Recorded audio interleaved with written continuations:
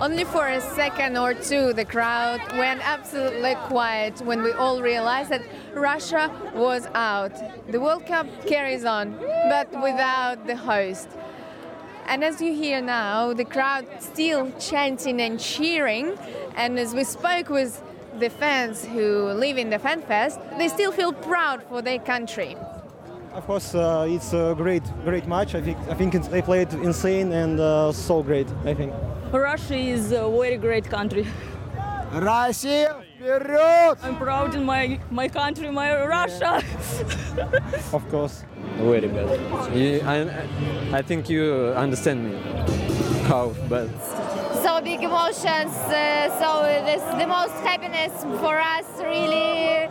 I don't know what to say because we're so happy for our country, for our footballers. It's great. I don't know. Sorry, правда, вообще не могу даже думать. Russia fans are sad today. Their golden run has finally come to an end. Russia knocked out at the hands of Croatia in one of two extravagant semi-finals this morning. Kate Gill, welcome to the SBS The World Game podcast. Good to have you with us. Oh, great to be here. I'm getting quite used to sitting in an SBS studio. I know. Jordan Canellis with you, filling in for the remainder of the World Cup. Christophe Mallet. I don't have Christophe's lovely French accent. Neither me nor Steve Pearce have it, so we're going to have to Well, I don't make have do. Steve's English accent, so that's okay. We can just ad-lib. The SBS World Game podcast. Good to have you with us. Remember, you can stream, download or subscribe to our podcast through the website at theworldgame.sbs.com.au. Two big quarterfinals to talk about, Kate Gill. We finally know who the final four are, and it was the last game of the two quarterfinals from this morning, which was probably the most exciting. It had the best conclusion, I would think. 2 extra time goals, a penalty shootout, another incredible goalkeeping performance from both Daniel Subasic from Croatia and Igor Akinfeev from Russia after what they put on in the round of 16, and it gave us a thrilling end to that quarterfinal match. I don't think you could write a better script. I mean, if you're not a football fan after that game or we haven't converted you, I don't know what else is going to do that. It was just phenomenal. It was relentless from the get-go. And then Croatia, for me, were good in some parts, woeful in others, still not really putting together a complete game, but Russia, they just took it to them. They just kept going, kept running. I'd never seen them work so hard, and unfortunately they fell at the final hurdle, but they kept coming back. It was one sucker punch after the other. It was 1-1 after the 90 minutes. Denis Cheryshev scored in the 31st minute, Andrei Kramaric in the 39th minute. So Russia had the lead for all of 8 minutes in normal time, the 90 minutes. The first goal, Denis Cheryshev, that was superb. It will probably go down as one of the best goals of the tournament, probably up there for the best goal of the tournament. Oh, I think for a couple of reasons, really, for me. It was just a fluid goal. It was great movement. The little 1-2 that he played off him, and then it just set up and it was all in motion for him. And he's hit it. It's one of those ones, as soon as it's come off your boot, it's going top corner, and then you get to go and celebrate it for all it's worth. Yeah. Andrei Kramaric, he got the little header, nifty little header from about 6 yards past Igor Akinfeev. It was really the first time that Croatia had gotten in behind the Russian defence. It was just a lapse of concentration from Mario Fernandes, the right back of Russia. Mandzukic got in behind. He'd been drifting around the final third all day. And then it was a smart ball to find Kramaric, who just knocked it past the keeper. Yeah, Mandzukic had done well. I think he was getting quite frustrated just sitting centrally because the two centre-backs were doing just a great job of just keeping him in bay and keeping him in close check. And it was the first time he decided to drift out a bit wide, and it was space. And he ran into space, and he's actually played a great ball in for the boy to get his head on. But what he's done really well is that run. He's run between the two defenders, so they weren't sure who had him, who didn't have him, and the glancing header that he managed to get on the end of, it was a really fluid kind of sweet move by Croatia. The second half kind of petered out a little bit. I think from about the 65th, 70th minute, we sort of realised we were going to go to extra time. And then extra time exploded. Croatia had players dropping off everywhere. Mario Mandzukic was pretty much spent. Šimo Vasajko just stopped and had to be subbed off. Daniel Subasic was the incredible one. So the goalkeeper of Croatia looked like he had pulled his hamstring. And we thought this was in regular time. We thought he was going to get subbed off in extra time when the extra substitute comes in. Ends up playing out the whole game. Ends up being the hero in the penalty shootout as well. They were done. They were absolutely cooked, Croatia, but they somehow outlasted and extra time became lively again with Russia as well. Yeah, it did. Both teams. It's like they both got their second win, which is bound to happen when it's all on the line, and you got another half an hour to play under your belt to get that result. Croatia looked the more livelier. Got the lead early, but then couldn't hang on to it. The set piece and the delivery for the Fernandez header was something else. And to do it with 2 or 3 minutes remaining on the clock, I think that really knocked the sails out of Croatia. And then it was just let's hang on for dear life and see how we go in penalties. So Vedran Chorluka had I think it was the decisive touch. I reckon they're still going to argue about this for a little while. It was a bit dubious. So Domagoj Vida, the blonde-haired ponytailed centre-back, ran away in celebration, had his shirt taken off, and then it was Mario Fernandez, the naturalised Brazilian, who got the header past. And the Sochi Stadium just went absolutely nuts when Fernandez scored that goal. Yeah, and that's what they live for. I mean, it had been great atmosphere the whole game because the game had been ebbing and flowing, and for Russia to peg it back just with so little remaining and to do it in that kind of style, the delivery, the execution from the delivery, the header itself, like he rose above that, and it wasn't much of a glancing header. He knew what he was doing. Fernandez got up there and he's directed it into the corner, and there was no chance that was being saved. Let's talk about the other game, Sweden and England. Is it coming home, Kate Gill? I don't know if it's prematurely. Are they just playing that a bit too early? I'd want to get past the semi-final before we start pumping that out, but it very much well could be. I have no relations to England. That's all Steve Pearce. We'll leave that with him. But I have been a little bit swept up in it. I think they definitely celebrated a bit too early after round of 16. I know they were high on life after they got finally their first penalty shootout. Well, that's what they were definitely celebrating. Yeah. The hoodoo had been lifted, so that was cause for celebration. And this game, 2-0 against Sweden. Harry Maguire in the 30th minute, Dele Alli in the 59th minute, both from headers.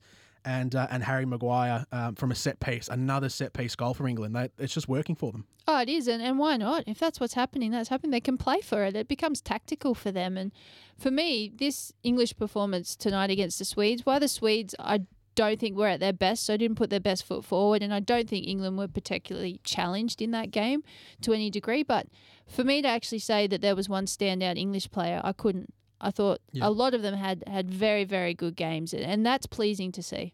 Sweden, as you said, they just didn't really have much in attack as soon as they went behind. And really, to be frank, they just kind of lacked a little bit. Yeah, they actually offered nothing. I don't remember one stage when I was thinking, oh, hang on, maybe they could do something here. I mean, Forsberg, for me, really didn't do anything. He was getting frustrated out wide because he wasn't on the ball. And that's been the story of their World Cup. They've been really rigid, really structured, cohesive in defence. They keep things really narrow. So they want to swamp the midfield, have it all in blocks and make it, hang on, we'll sit back and you try and break us down and you try and score. We're not going to offer anything, but just come at us. And it didn't work for them. England were too good, and they managed, once they got the ball out wide and they stretched them a little bit, then it was on for all money. Now, we may have moved the podcast from Red Square to Fed Square back in Australia, but we've still got people. I like that. Well played. We've still got people on the ground over in Russia. Olga Kopova is over there for us in Moscow, and she caught up with a couple of British fans after they got the job done against Sweden.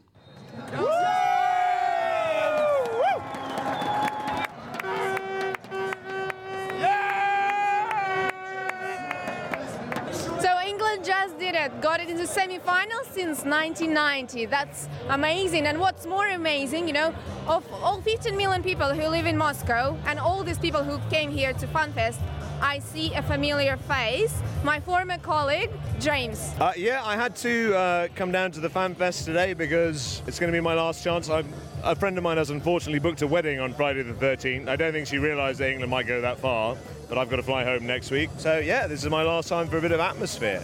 And wow, hasn't it been worth it? Wonderful performance. James, I see you have both flags, Russia and England. So what's it all about? Well, I have been here for a very long time. My wife is Russian, my little boy is half English and half Russian. God, it's very difficult being an England fan. We tend to lose a lot in the knockout stages and in the semi-finals, sometimes in the group. This is our best chance for as long as I can ever remember being a football fan. So, who knows now? Anything is possible. James, what's the general feeling shared amongst the English citizens living in Russia in terms of the football? I haven't spoken to too many people, but I think that in this state where nobody really believed that England were going to go anywhere, this is a wonderful surprise that we've got to the semi-finals. that was unexpected. And to see the team playing well, to see them gelling as a unit with no kind of massive egos in them, that makes a huge difference. These look like people who want to play for each other, and that is very important in a team. You don't need to be a team full of heroes, but you do need to be a team. And I think that is what is bringing people maybe on board with England now. They can do it. I think, you see all the memes on the internet. It's coming home. I believe it. It's coming home. It might be coming home indeed. They've still got a little way to go, though. A semi-final against Croatia in St. Petersburg. And then after that, then we'll see how far England can go in the final against either France or Belgium. We'll take a quick break here on the World Game podcast. We'll come back on the other side of this. And there are still some Aussies hanging around in Russia. We'll hear from them on the other side of this. Don't miss a moment of the 2018 FIFA World Cup with SBS Radio. What a goal! Hear the passion with every match in multiple languages. Mago con el balón a sus pies. All live and free on SBS Radio and the 2018 FIFA World Cup app. Download now. This is the World Game podcast. Welcome back. Jordan Canellis and Kate Gill with you. Olga Klipova's over there. There are still some Aussies hanging around in Russia, and she managed to scout them out and have a chat to them. So, Socceroos fans, hello! Hey! Oh my God, SBS! So, have you seen much around? Have you travelled much? Yeah, we've been to St. Petersburg, Samara, Kazan, Nizhny Novgorod, Ulyanovsk, Sochi as well, yes. Been to all Socceroos games? We've been to all the Socceroos games and a few other knockout games as well. So we've actually seen France 3 times, but yeah, I want them to lose every time, but they keep winning. What's the biggest impression of Russia? I think just the people in general, just the way they've been helping us out, taking photos of us and Aussie flags and everything. They've really thrived on the World Cup in general, so I'm actually got a huge impression of Russia. Was Socceroos' performance a bit of upset, or you were prepared for that? Before the tournament, it's probably what we expected, but we got a little bit excited thinking we weren't that terrible after the first game. But to be honest, it's probably what you would have banked on at the start anyway. So how long are you staying here for? I'm here for 2 more weeks. The other guys might be leaving a little bit sooner, but I'm actually just splashed out a lot of money to go to both semi-finals, which I wasn't expecting. And then I've got to try and hike Mount Elbrus around the time of the World Cup final as well. So it's all happening. But I've been travelling with the Green and Gold Army first and foremost. They've been amazing, especially in the group stage after we were knocked out. It's still been so much fun. And yeah, it's been an incredible experience for us all. I would love to add one more female voice in this podcast. What's your impressions of this country? I agree with him. Everybody's been really, really helpful. You're looking at maps in the street and they come up and ask whether you need help. And they're actually going out of their way to speak English to everybody and actually apologising because they can't speak English. And they say that it's their fault. So in Australia we have this perception that Russia is the wild country. What do you think now? Yeah, I don't think so. No, it's nothing like we've heard. So no bears on the streets? No bears. No wolves. Lots of beautiful people, honestly. It's been fabulous. And, I just want to tell everyone to say, come out to Russia because it is so much fun. It's great. The World Game podcasts, you can download or stream the podcast or subscribe to it as well on theworldgame.sbs.com.au. Jordan Canellis and former Matildas striker and captain Kate Gill with you. Kate, let's have a look ahead to the 2 semi-finals. We've got France and Belgium on Wednesday at 4 a.m, England and Croatia on Thursday at 4 a.m, so it's going to be a pretty late one. It has been a late World Cup, but these are especially late with no game before it. Oh, we're used to it. We're not used to normal time now. I'm living on Russian time. Yeah, might as well be there. I wish I was. France and Belgium, this is going to be exciting. Yeah, I can't wait for this one. This one is the semi. Of all semis, this is the one to watch. These teams are just phenomenal. I mean, Belgium have been fantastic. They've been the pick so far. Lukaku, it's like he's a rejuvenated. He's a brand new player. I mean, he's a youngster still, but he's just been amazing. He's really bossed it in midfield, and just the way he runs with so much pace and so much aggression, and he's finishing and getting on the end of things. And I mean, Hazard and De Bruyne, when you've got players like that offering you the service that he gets, it's something different. And for me, Fellaini, Yeah. He'd gone really quiet, and it's been a bit of a masterstroke actually deploying him against Brazil. He was good, so it was good to see him back. No, you're right. It was fantastic. The changes were great from Martinez. He got his tactics right, and now I'm sure he's going to put together a pretty good plan to take on France, who are equally as fast. The other semi-final, England taking on Croatia.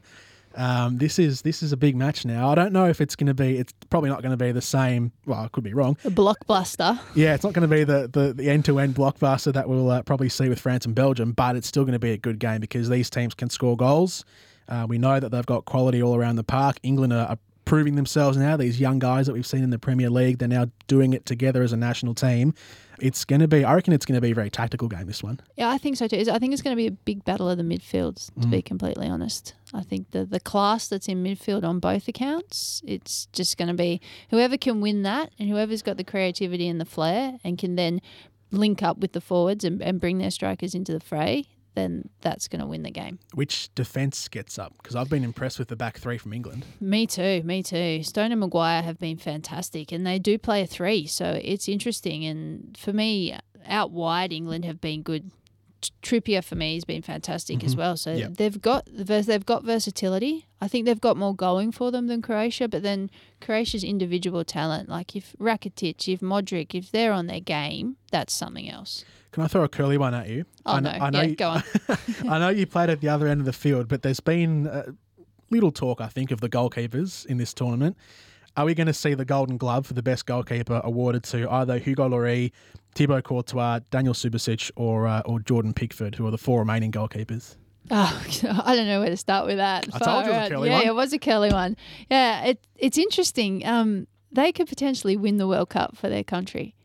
It's the battle of the keepers in a way. You do need a good keeper, and if you look at all the big teams that we've seen bow out, their keepers have been really poor. Germany, Spain, they haven't really offered anything. They haven't kept them in games. They haven't made big saves that have kept them in games, and all those four keepers have. I mean, Courtois for me is the one he tipped Neymar over the post. That was going in for all money, and then Lorenz, the save he made towards the end of the game as well. Like, they're big moments in the game, key moments that change the game. All right, Kate, it's been good having you on the podcast. It's been a pleasure, always. See how I danced around that question? I wasn't actually going to answer it for you. I know.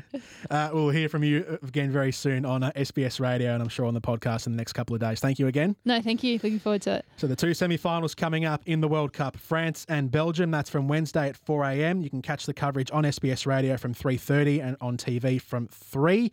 And that will be called on SBS Radio live. And England and Croatia, the other semi-final on Thursday, again on TV, radio and all other devices. Don't forget to head to theworldgame.sbs.com.au for all the latest news, videos and all the episodes of this podcast, which you can stream, download or subscribe through theworldgame.sbs.com.au. Jordan Canellis signing off. Steve Pearce and Clint Bolton will be on your airwaves a little bit later on. I'll be back again on SBS Radio. Pleasure having you with us. Semi-finals coming up. This has been the World Game Podcast.